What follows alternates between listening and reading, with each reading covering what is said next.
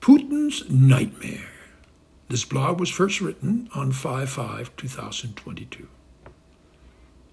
Putin's Nightmare. He woke up startled. The windowless room was dark. His girlfriend, who stayed with him the evening before, didn't spend the night because she had some matters to address early the next morning. At first, he didn't remember anything that had disturbed his sleep, but he knew something had. His body was sweaty and he didn't feel right. He swung his legs off the bed, turned on the lamp on the nightstand, and stood up. He checked the time. It was 2:50 a.m., which meant he'd slept about 3 hours. He crossed to the table at the center of the room and sat down. Leaning forward, he put his face in his hands. Whatever it was that was disturbing him would soon come back. That's how it was with him. Upon awakening, he wouldn't remember his dreams, but after a short while, some trace of them would come back, and then he would be able to reconstruct it. Now he thought of America. Next, the sanctions they had been imposing on him, and then of Zelensky. And it hit him. He had lost Ukraine. He shuddered. He straightened up in his chair and put his arms around himself.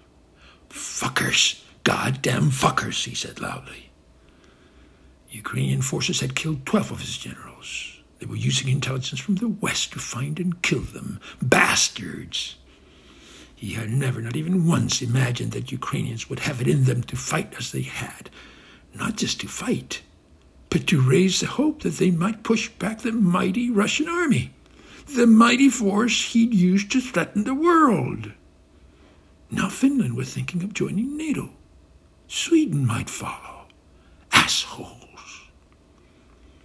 Worst of all was that he had lost the respect of the West. He talked of his nuclear arms, always threatening with firing them, and now the West wasn't scared anymore. They had gone from the wary and respectful, quote, "we don't want to use the weapons because it would be Armageddon," close quote, to the impotent, quote, "screw you, Putin, if you use them, we'll use them. We're on to you, sucker. We won't put up with your intimidation and bullying behavior. We're fed up with it," close quote. Bastards. And nowhere was it more evident than in their invigorated push to arm Ukraine. The turning point had been Ukraine's pluck.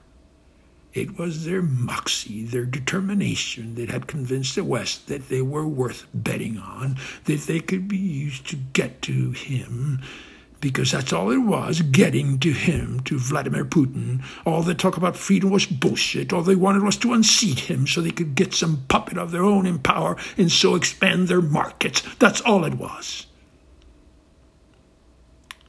He sat up in his chair. He didn't like losing.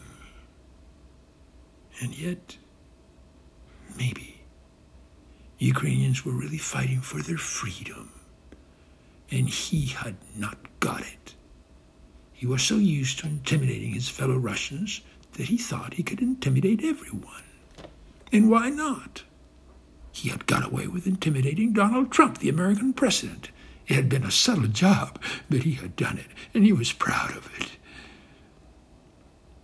But then this two-bit senator from Delaware came in to mess up his plans. A nothing senator from a nothing state who had been Obama's vice president only because Obama needed a white face to persuade Americans that the institution of the White House wasn't going to the dogs. And where the hell did Biden get his gumption to call him, Vladimir Putin, a killer on national television? To accuse him of being a war criminal? To have the confidence to rally a divided Europe? To convince Germany to give up its neutral stance? Was that really Biden? Or was it some cabal of billionaires telling him what to do? Fuck them all. He shook his head disconsolately as he felt very sad. He was losing Ukraine. Ukraine, a dear part of the great Russia, losing it to the West. His eyes moistened, and he felt like crying. He had had his mind set on conquering the whole of Ukraine. Annexing Crimea in 2014 had been the start, followed by support of the separatists in the Donbas area and in Transnistria in Moldova. And now he was in danger of losing it all.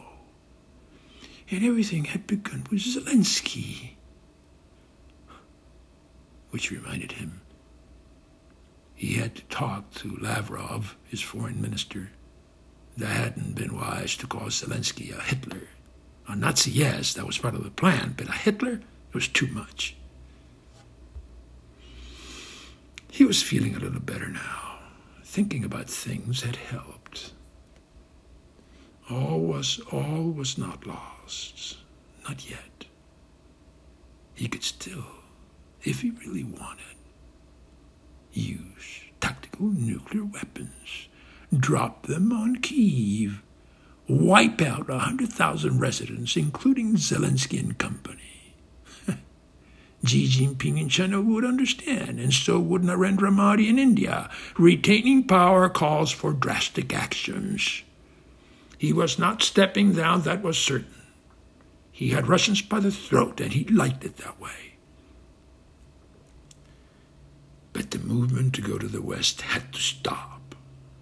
Belarus would not be next. It would not. If Lukashenko couldn't hold the fort, then he'd invade Belarus and squash the resistance, do whatever he had to do.